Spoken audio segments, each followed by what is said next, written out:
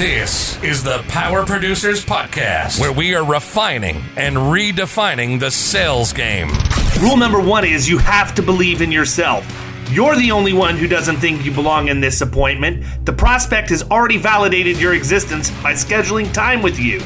Get it through your head you belong here, go in there, crush it, and close the deal. A place where sales professionals can come to learn from other sales professionals and thought leaders that have mastered their craft. The difference between a good salesperson and a best-in-class salesperson is only 2 minutes. By spending an extra 2 minutes on what you might think is a mundane task in the sales game, you separate yourselves from the pack, you grow your book of business, you close more deals, and you retain your accounts. As well as their peers who are still striving for perfection to achieve their why. I have a wife and 4 kids. Failure is not an option. Real sales professionals, real stories, real results. It's no different than being a professional baseball player. You can't be a one-trick pony. You have to be a 5-tool player in order to succeed in this game. This is the Power Producers Podcast, production redefined. Are you ready to feel the power? Hey everybody, welcome to the Power Producers Podcast, where we're refining and redefining the sales game. Today we have an extra special guest, Mr. Angel Rojas, who's the owner and president of DataCore here in Tampa, Florida, and he is the guy that handles all of the managed services for Florida Risk Partners, which is the least important role that he has, probably. So I want to get started quick, Angel, by number one, thanking you for coming on, but number two, I want you to give a little bit about your background because it is extremely robust, and you have a lot of things that point to the fact you're an authority on cybersecurity and managed services. So I want you to set the table that way. Then we're going to dive in and talk about what's going on in the marketplace right now. Sure. So I got my my professional chops in this industry, in your industry actually. So I started with it used to be Davis Baldwin Insurance and Risk Management, which I know you have some history with, David. And so we cut our teeth in the same place in the insurance industry. That's right. That's different right. times though. Back in the late '90s, it was the heyday of Davis Baldwin, and I joined them as a network administrator. And later on, they were acquired by a bank, and so I went from insurance to getting some of the paranoia from banking. So when I left my tenure there, I was just naturally paranoid about everything, and it was wonderful. I've got paranoid about money, paranoid about risk.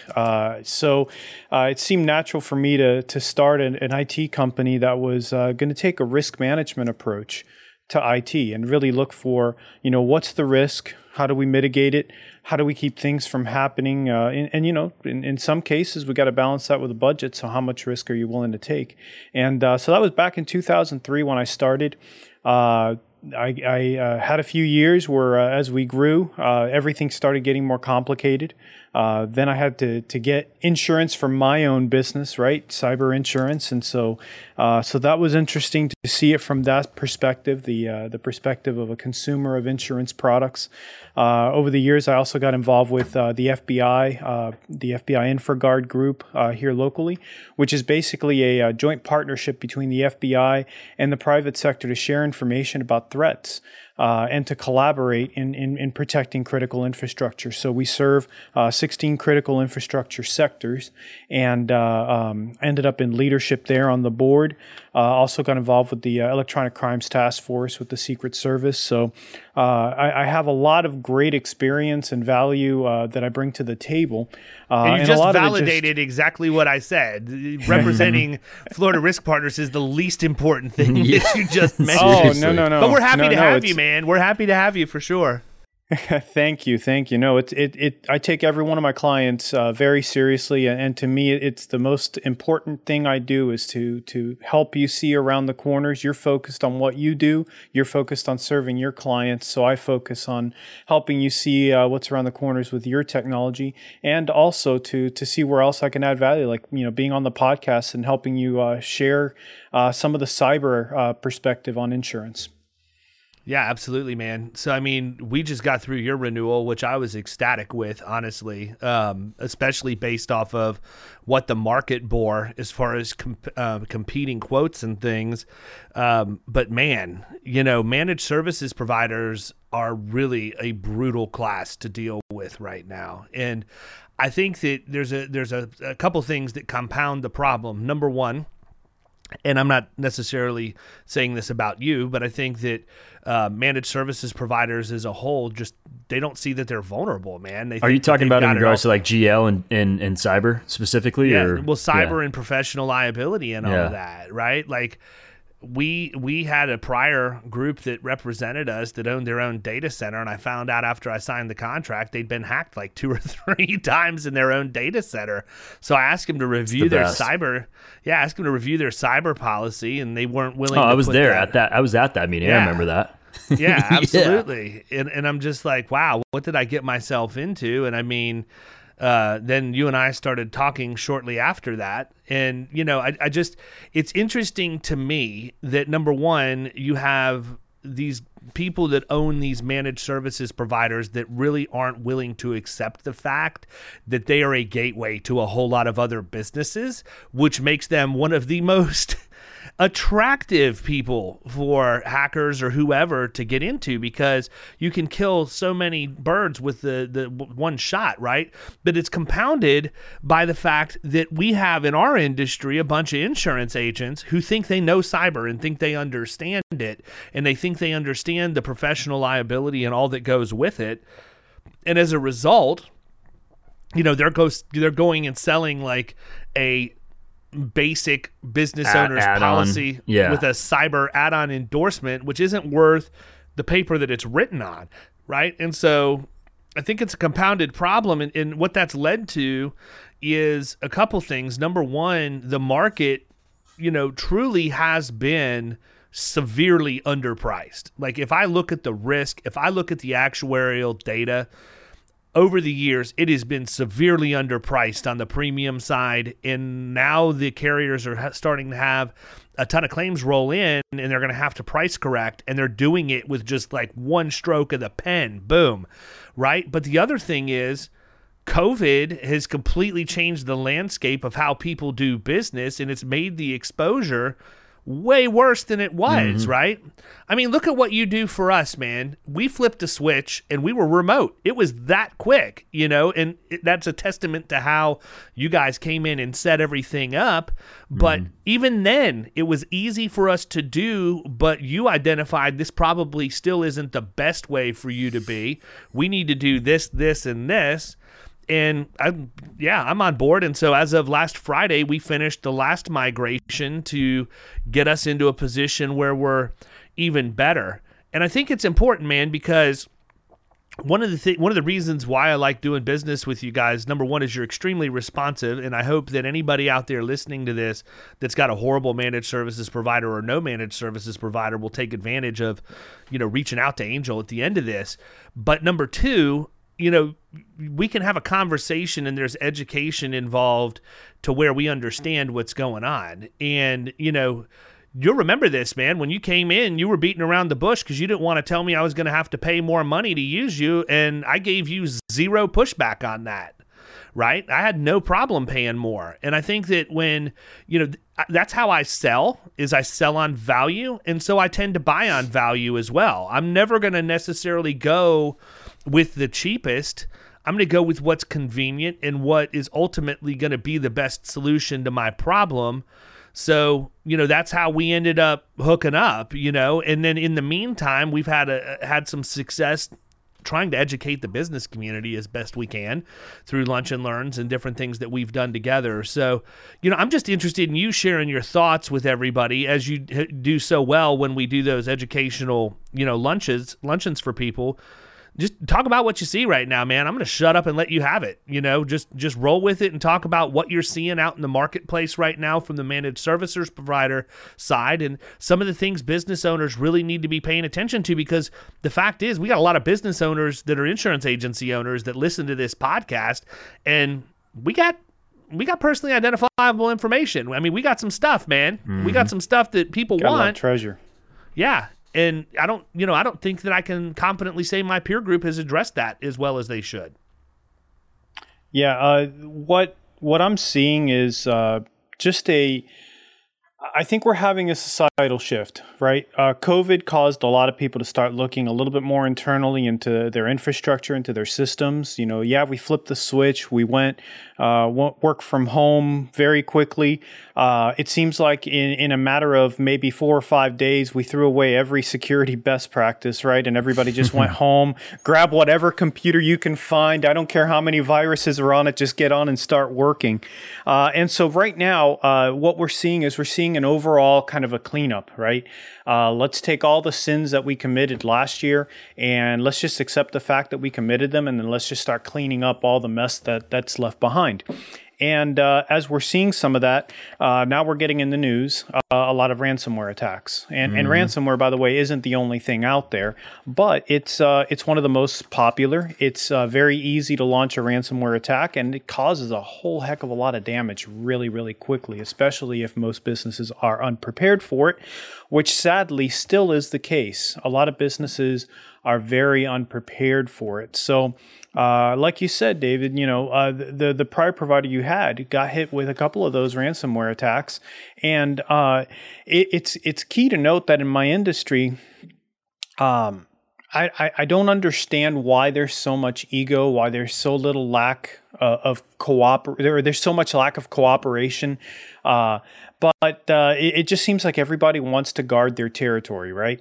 Nobody wants to share what they're doing and their best practices. Everybody's just kind of guarding their territory.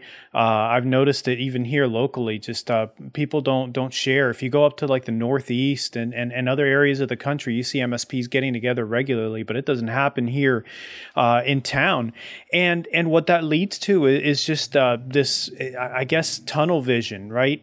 And mix that in with the fact that most MSPs are owner operated, right? So the owner has to be in the business, working in the business. They never get a chance to kind of get above that and start to work on the business, which is one of the key differences I've done here is I've taken the time to say, okay, I cannot work tickets. I cannot do these things because if I do these things, I will never advance the business to the next level. Once I made those decisions, and the next logical step was hire even better people than I had, hire people that can handle my type of workload, which is complex, and then go and work at the things that will make DataCore better. So when we look at those things, they come down to some basics actually that really apply to any business. And on June 2nd, the White House issued a memo. I got a copy of it right here. Hey, I got a copy of it too, man. Yeah. Somebody sent it to you, right? Where's my copy? I took care of it, man. I control everything here. and basically they came down with 5 best practices. So it came down to 5 best practices. They're still basic. So it gets way more complex than 5 best practices, but they're basic practices that if every business would implement them, they would go night and day difference in protecting what they have. And this goes back to cyber, right? We look at those applications, and the applications are getting harder and harder to fill out in a way that an underwriter is going to be happy with. Mm-hmm. So we went through the application this year, and then you said, you know what? That one's not going to work. Let's try again, get a different quote. So let's do this other application. I filled it out. I was like, holy crap. These questions are good. These questions are going to... Yeah, they're finally figuring it out, man. They're finally figuring it out. Right. So those questions were getting very targeted. Are you using endpoint detection and response and things like that really makes sense. But let's talk about just basic stuff, right? The first point the White House made is back up your data with system images, configurations, and regularly test the backups, and then keep them offline. Will you believe that people are still not doing that? They don't want to invest the money in just a simple backup that is multi-tiered and also separated from each other. We call it air gapping, right? Where the buckets can maybe only go one way, right? One bucket can't push back a change up the chain. And that very simple action of encrypting the backup, air gapping it, having it stored in multiple places, people still don't do it. So I don't... we do that as standard with every client. We just make it mandatory. We have a standard list of things that we do that we just say, look, if you're looking for a lower price, I can't change this because this is what we do and what we are. Okay. If you're looking for a better price, maybe we're not the best fit because we're just not going to lower our standard. There's nothing I can take out. It's like when I asked you, to quote me a policy, I didn't ask you, hey, well, what can you take out to make it, make it less costly? It's like, no. We talked about the response, right? We need, when you have a cyber event, timing is critical. I mean, everything has to happen lightning fast. So in the past, with these policies, they were treated like regular insurance policies where you got to go through the adjuster, make all these phone calls and everything. They finally wised up and said, hey, we need a 24-hour hotline with technical people ready that you can call and you can fire that off right away. And so, these policies are getting better and better for that and are starting to support some of this. Which in fact, point number 3 on there, I'll just skip to that one, test your incident response plan. That implies you have one, right? Most businesses don't have an incident response plan. And the reason they don't have it is because it's not easy to write. It is an exercise that involves you taking time out of your desk, go into a conference room, get outside of your normal environment, maybe get a few people that you trust, possibly involve an attorney. What I like to do is I love to collaborate and do it with several businesses in the same room. And then we bring all of our expertise together and knock out all of our incident response plans in one fell swoop. So that incident response plan needs to include insurance, right? Legal, any kind of response, forensics, all of that. And it needs to be written so that it's in a step-by-step format. Do this, do that. If this is yes, then we do this. If this is no, then we do that. Because there's a critical thing that we have to determine. The very first thing we have to determine is, did any data leave the network? If data left the network, this turns into a completely different type of incident. It turns into a cybersecurity event, right?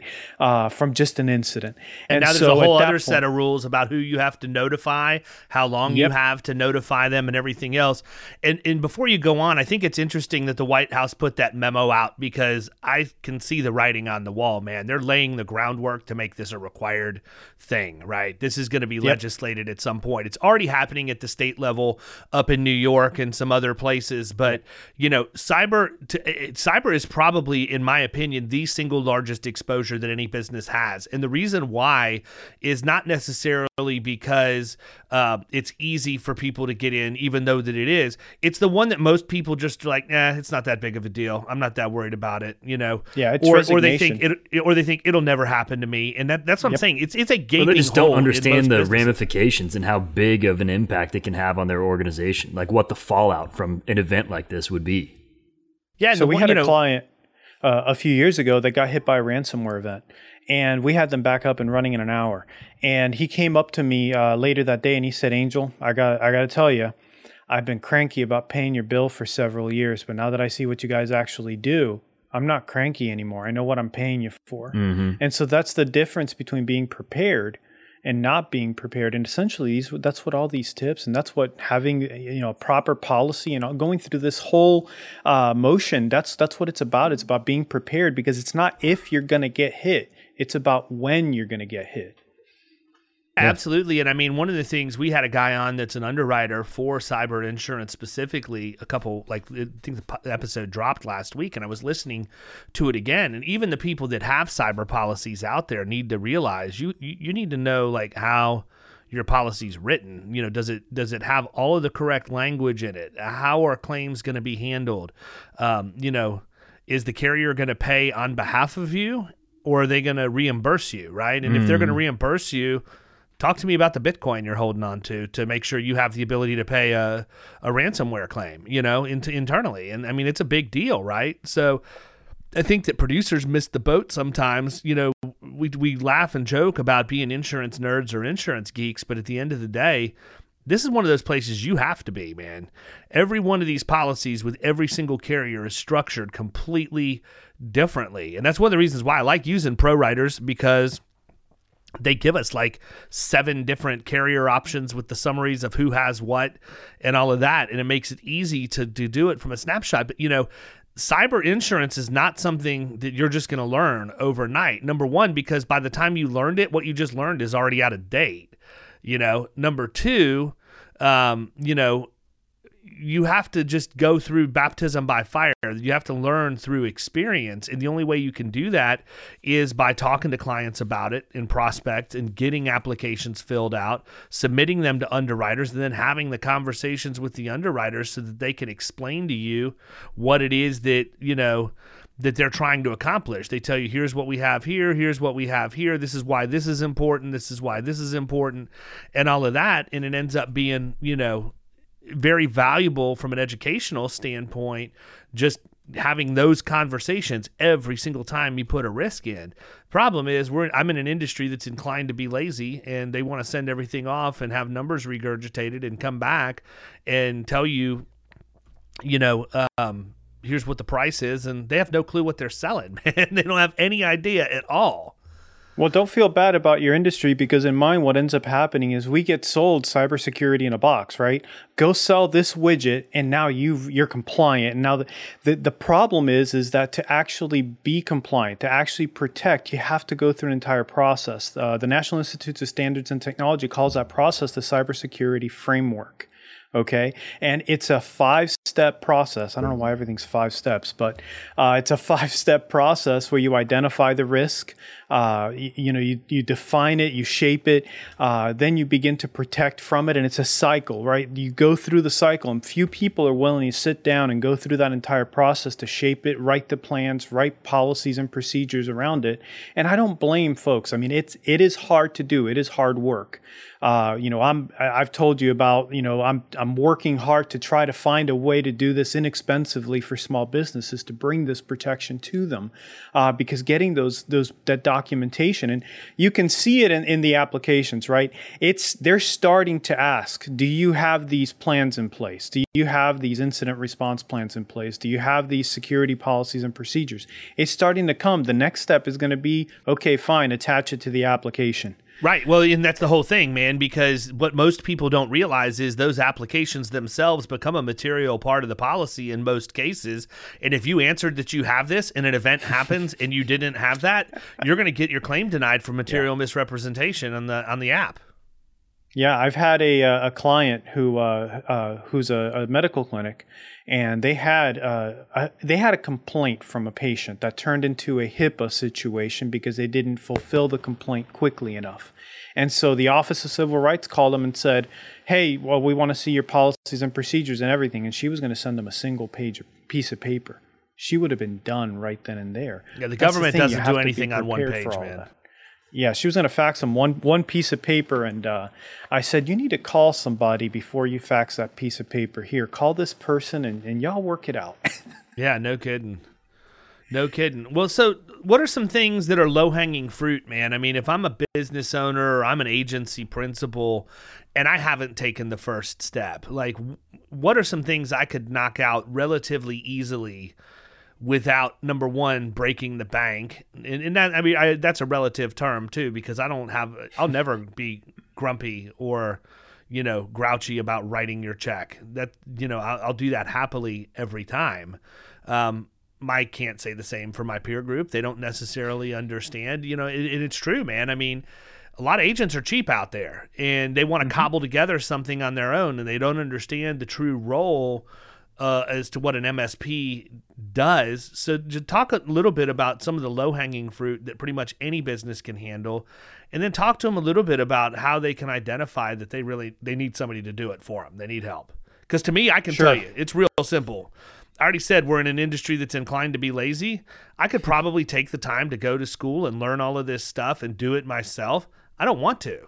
Right? I want to be able to pick up the phone or shoot an email over or go and put in a ticket on your website, say, this is what we're dealing with today. I need you guys to fix it. And I'll pay a monthly fee in order for that to happen.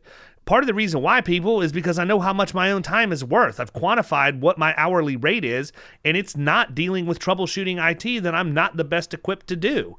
And we get so caught up in doing these stupid tasks that we have no qualifications for because we think we're going to save a buck or we're going to make it better, and in many cases, we make it worse, and we waste time that we could have been spending doing revenue-bearing activity. That's why I use a managed services provider, but I mean, tell them everything else I didn't. Well, the first thing is if you decide to go at this on your own, you're already at a disadvantage. The reason is, one, you're busy. It's not what you do every day. And two, a lot of times you just don't know what you don't know. And so the lowest hanging fruit that I think you can first check off the box is to find somebody that can help walk you through the process. Whenever we do these for clients, sometimes this process can take a year or 2 years or even longer, depending on how complex the situation is.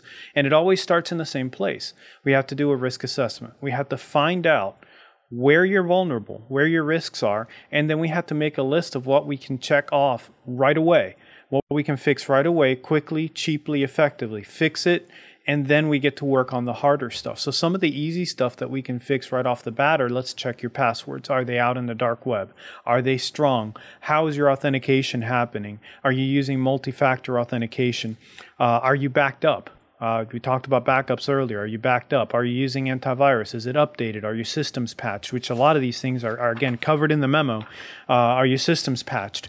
Then we look at your network. How's your network structured? Does your network have, are you sharing Wi-Fi with every guest that comes in the door, and are they able to connect to your network too? Or are your networks, it's called segmented. So do we have your servers in one place? Do we have your desktops in another? Do you have your guests connecting to another? Are we using strong wireless passwords and wireless security? So there's a lot of low-hanging fruit there that can be done, but we don't know what's a low-hanging fruit until we go through and do a risk assessment where we answer those hard questions, right? There's lots of great tools out there to do self-risk assessments. I think the feds have one called CSF. I'll have to look. The NIST CSF tool where you can go in and do a self-risk assessment. If you do it by yourself, you may have the answer to some of the questions, you may not. That's why it's great to team up with somebody that's done this before, that does this for a living and knows how to answer those questions and knows how to find the answers to those questions. Sometimes you have to dig through the network and find those answers. But at the end of the day, the very first thing you need to do is you need to perform that risk assessment and decide that you've got a problem. If you don't know that you don't have the problem, you have the problem. That's just non-negotiable. I ask people, everybody has, their process for assessing clients and assessing prospects. I've got one question whenever I'm dealing with a regulatory situation, and that is, when's the last time you did your risk assessment? And if they shrug or they don't know, then they're not compliant. They're nowhere near compliant. And chances are, if they're running a cyber policy, it's a policy that probably won't pay out. And if it does, you're going to have to wrestle it out of the carrier. Yeah, I mean, again, it's you don't know what you don't know, right? I've been watching the news. I try to not watch too much news, but I have been entertained by this clown that's representing himself right now. I don't know if you've been following that. He allegedly, and I say allegedly in a very sarcastic manner, killed his wife and one child, and the other child witnessed it. And this guy is actually representing himself. And I happened to catch it on the news this morning, and it was absolutely epic. It is exactly what you would think it would be. But I mean, I've never understood that, right? If I've got a problem with my heart, I'm not even going to go to my primary. I'm going to go to a cardiologist. I want the person who specializes in fixing my heart or diagnosing what's wrong with my heart to tell me that. If I have a legal issue, I'm going to go and I'm going to get the best attorney I can find.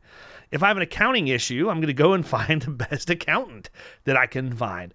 I don't understand why that falls off and why we want to take so much of this on to ourselves. I mean, I guess I do understand when we start our businesses, we have all of this pressure on us, financial and otherwise, and we think that we're saving money. And there's a point of inflection in every business where you realize I am the business owner. I need to look at high-level strategy. You already referenced it at the beginning of the podcast. I just wish that there was a way for people who have had that experience and been through that themselves could be persuasive enough that the people who are going through it now would actually listen. Nothing frustrates me more than a young agent who says, "How would you handle this?"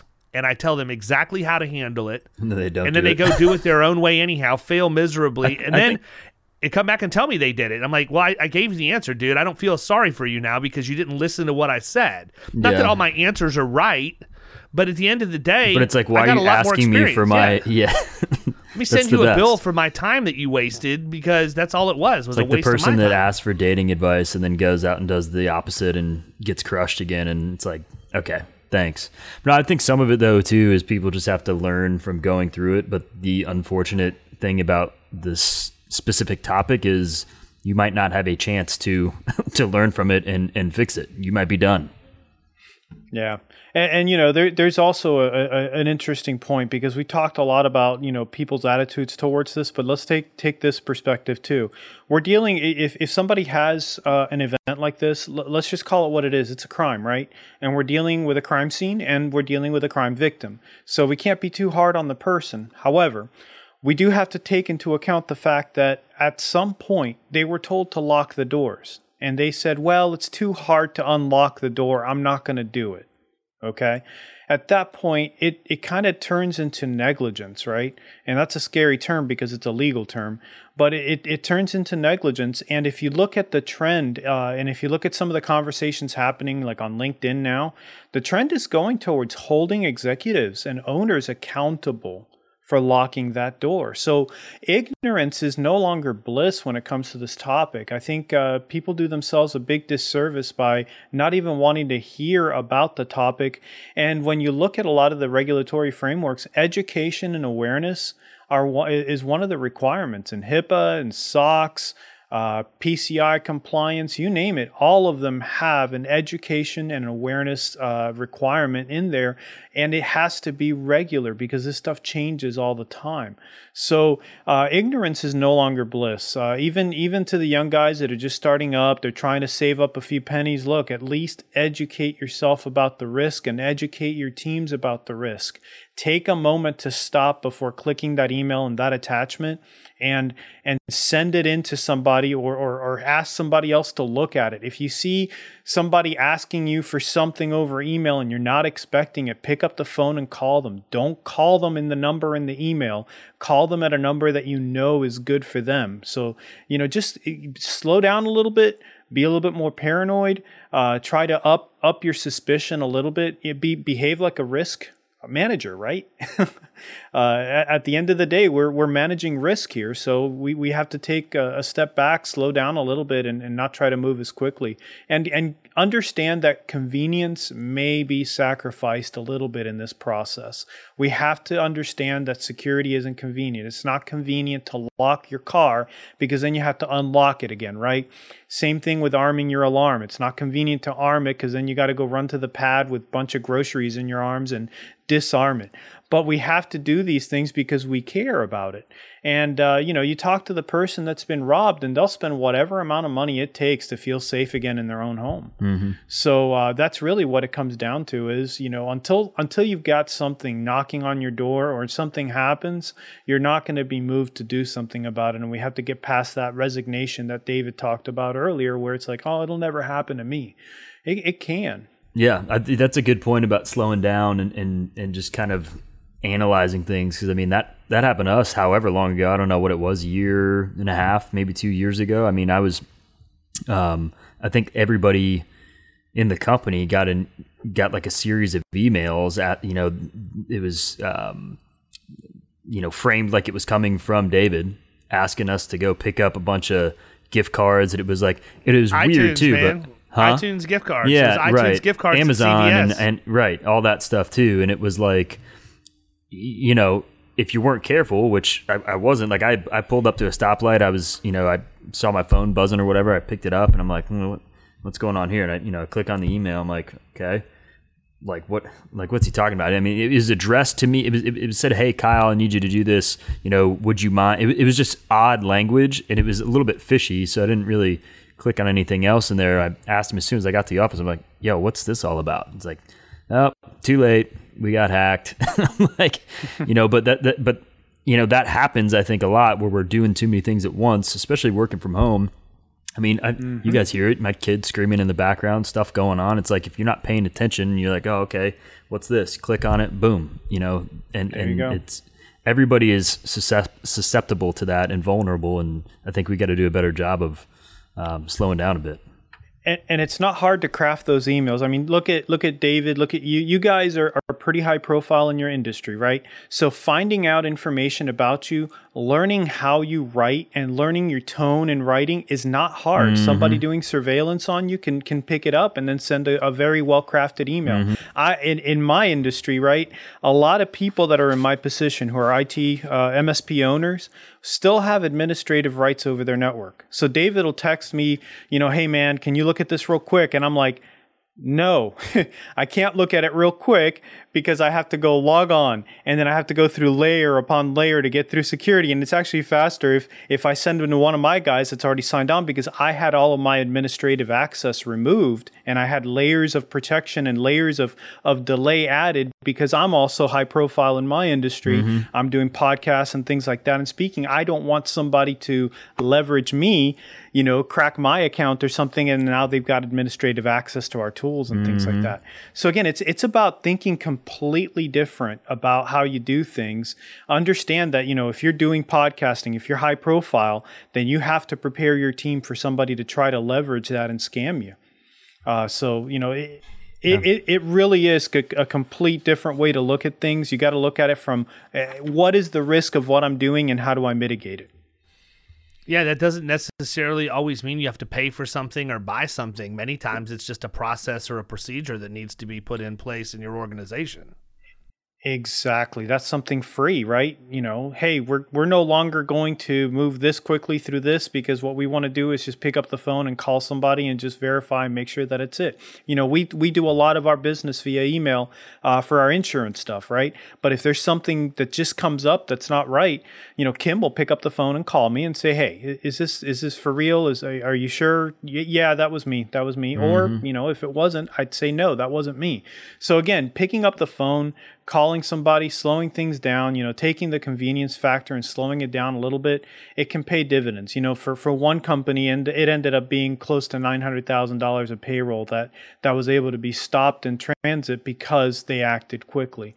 So again, you have to act quickly. You have to, when something happens, act quickly. But when doing any kind of critical things like that, slow down a little bit, verify, and take a few extra steps. Yep. It's a good point. I agree. So talk to me a little bit about your experience working with the FBI and the Secret Service. I'm interested as much as you can. Yeah, I mean, I'm not necessarily talking about give us the nitty gritty, but I mean, you've obviously learned a lot, by being around those people, as have I, and I don't openly talk about some of those relationships on the air, but, tell us kind of what that means. Like, why were you selected? What's your role in dealing with them, and how does that further advance, things that are happening in the industry? So I get what the neatest part about working with them is being able to get some of the threat intelligence that they get. So a lot of things you guys see in the news, I see it, days, sometimes even a week before they get seen. And it helps me to think, I get a head start about thinking critically about how am I going to present this to clients? How am I going to prepare them for that? So that's one of the neatest parts about it. There's not a ton of glamour. Because quite frankly, it's not that sexy in cybersecurity. Okay. It really, whenever we meet and have discussions, we talk about what is the way that people are getting exploited the most. And it always comes down to email and people not being aware and educated. So there's not a ton of glamour. Like, you would say, oh yeah, you work with the FBI and Secret Service, so you do all sorts of secret things, but it is great to hear their perspective on the crime, what they cannot do. And it's also nice to hear their perspective on current trends. Because again, they're on the front lines. They're seeing it happen in real time. And also having access to them. So whenever something happens, I can call them and say, hey, What do you guys think of this? And if it's something that falls within the realm of what they do, they jump in real quick and can help a client, one of my clients, out very, very quickly. If it's, especially involving money. So when you're dealing with money and when you're dealing with like a wire transfer that's gone bad, the Secret Service has a lot of tools at their disposal, but they're only available for a very short window of time before that money's gone. So having access to them is very nice. I can speed that process along a little bit.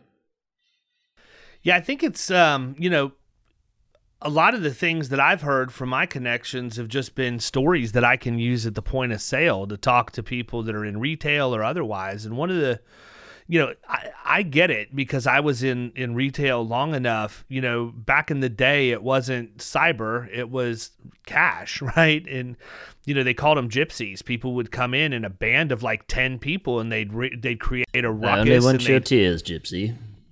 Yeah, they would yank the store manager to the back of the store and they would isolate the office cashier and get them somewhere, and they're creating a disturbance so that everybody's paying attention. The next thing you know, they broke into the office, cleared out the safe, and were gone before anybody realized what happened.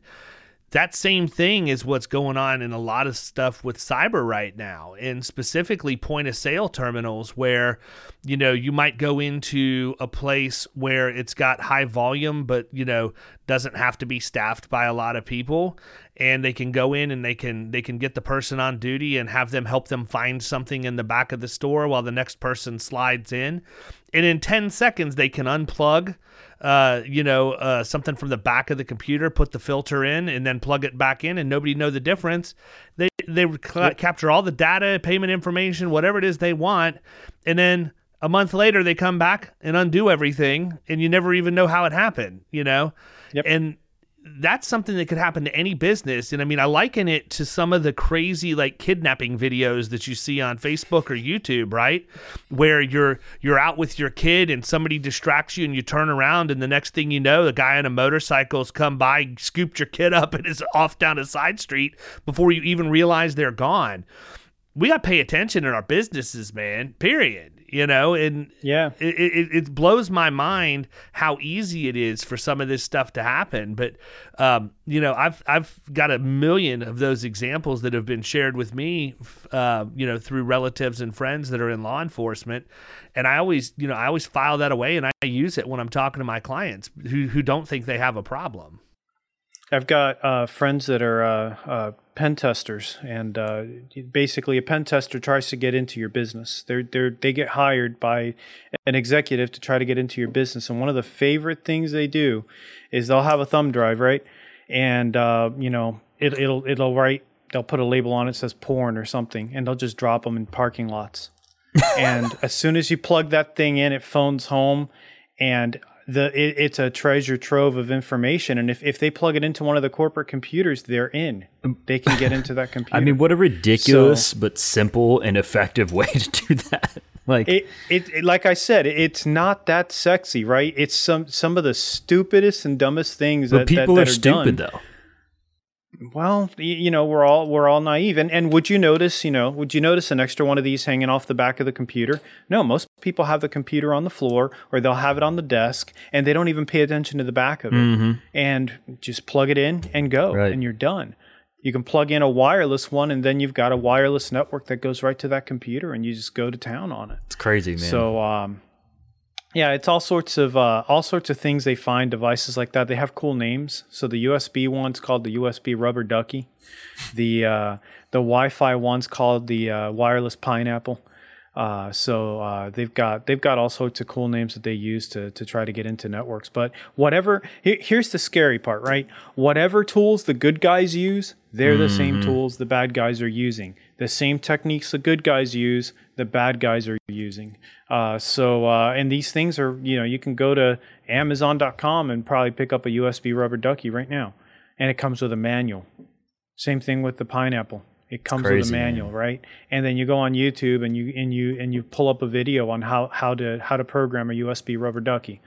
And I mean, in a few minutes you're off and away. So you got high school kids now that could control the parking lot there at David's office and all of a sudden somebody's in the network or doing something, and it's just a high school kid trying to figure out, hey, can I do this? Right. Well, like the kid that took out Twitter, man, that was from Tampa, right?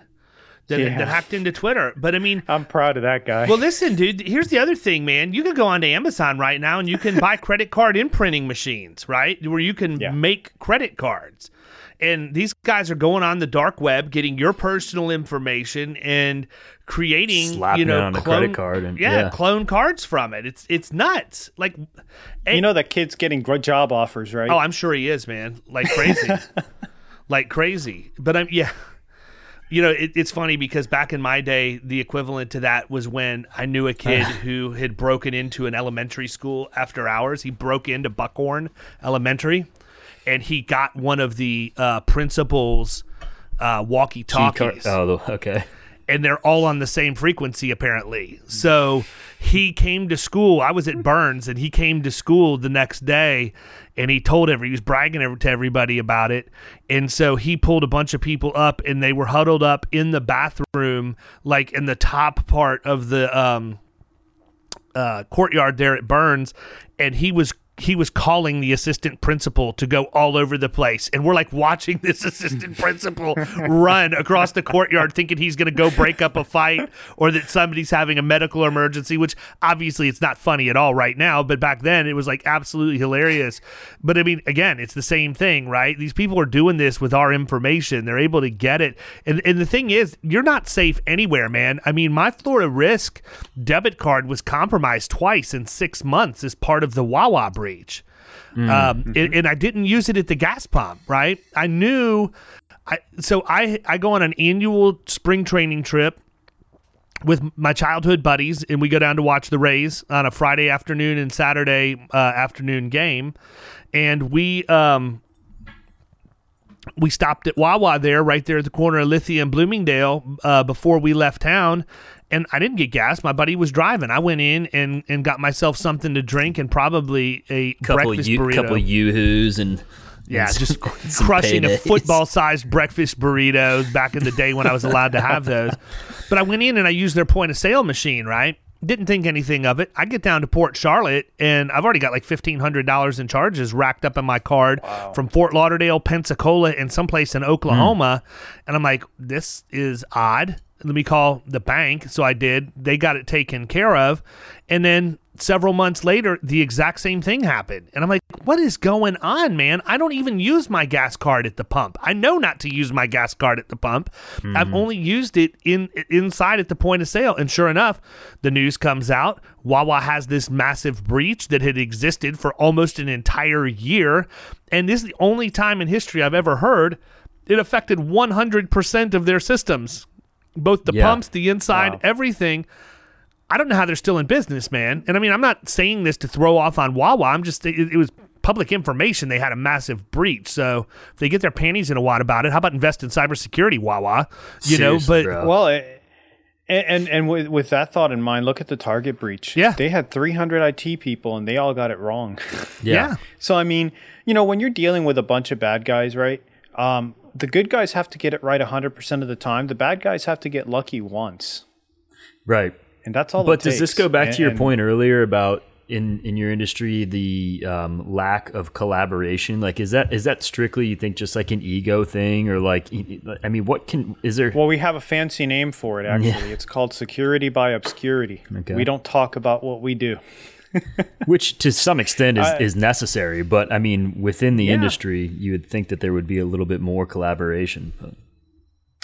There should be more collaboration. Look, we're all on the same team, right? There's food for everybody to eat, and we really should get in the room and talk about it and talk about. And this isn't always easy, right? Remember, David, the issue with mail on your iPhone, where you like all of a sudden your iPhone wouldn't get any mail and you were driving, and it took us a while to figure it out, and it was that your phone was finding wireless networks and attaching to them, and then it would get a certificate error, right? Now, what's crazy is that's the same mechanism that's used to hack a certificate or hack a secure connection with a Wi-Fi. So, it was basically turning off the, attached to whatever network. But a lot of people don't have those things turned off. And those are the things we should be talking about regularly. And it's all about convenience, right? Who doesn't want to lose connection anytime? So yeah, I'm going to turn my phone on to just connect to whatever. And so that's the stuff we should be talking about regularly and sharing. And even it gets more technical than that when you're bringing a bunch of MSPs into the room and talking about stuff. But unfortunately, in my industry, it really, I hate it that it's turned into a sales pitch essentially. When the pandemic hit, there was a vendor, a local vendor, a big software vendor that hosted a webinar on how to protect your clients online and how to get ahead of any of the risks. And so I was like, okay, cool, let me attend. And it was a sales pitch. Now we're sitting here, we got about 300% more help desk traffic because everybody was going to work from home. And they're trying to sell us stuff. And how would it look if I told my clients, well, everything's going to cost more now, and clients are telling me I just had to lay off 30% of my people because we have no business, right? So everything can't be about a sales pitch, right? There's a time and a place for it. And I think when it comes to security, I think a lot of the vendors need to sharpen their pencil and say, look, yes, there's a great opportunity to make money here. Why don't we think about it in terms of volume, right? Let's get as many people protected as possible, instead of trying to make all the money up front. I get it. We got investments to make and we've got investments to recoup. But at the same time, this is a problem that affects everybody. So I think collaboration is the only way to do it. Yeah, I agree. Absolutely. Well, listen, man, we're coming up on the hour. I want to be respectful of your time. Tell them where to find you, dude. I'm sure there's going to be plenty of people that own agencies that want to find out. I mean, we got a huge listenership in our area alone, but tell them how to find you if they want to reach out and ask questions. You can find me on my website, datacore.com. If you want to know a little bit more about me, datacore.com/angel. I'm on LinkedIn, Angel Rojas on LinkedIn. And really, those are the best ways to find out about me. You will not find him on Facebook anymore. I can promise you that. No, I deleted my Facebook account. I was done earlier this year. I was like, you know what, this is ridiculous. So it was a time suck, and I like to leave things on my own terms. And I was getting a little bit spirited with my posting, and I was starting to get warnings from Mark Zuckerberg that my post did not respect community standards or something or other. So I was like, you know what, I'm leaving on my own terms, and I deleted the whole thing. There you go. You showed him, man. I bet he is just now he's probably so mad at you. He's probably just now sleeping through the night over that one. That's right. He was crushed. Absolutely. Well, listen, man, I appreciate you coming on. It's been good conversation as always. And now that things are opening and back up, we need to ramp up again and do our events. I'm ready to roll. We still have credit here at Livio's to do one. There we go. That sounds good, man. Get it on the books. I'm ready. Awesome. Cool. Let's do it. All right, brother. Thanks a lot. You've been listening to the Power Producers Podcast. You can follow Killing Commercial Insurance on Facebook and YouTube. And if you want to take your game to the next level, check out our book, The Extra 2 Minutes, and our website, killingcommercial.com.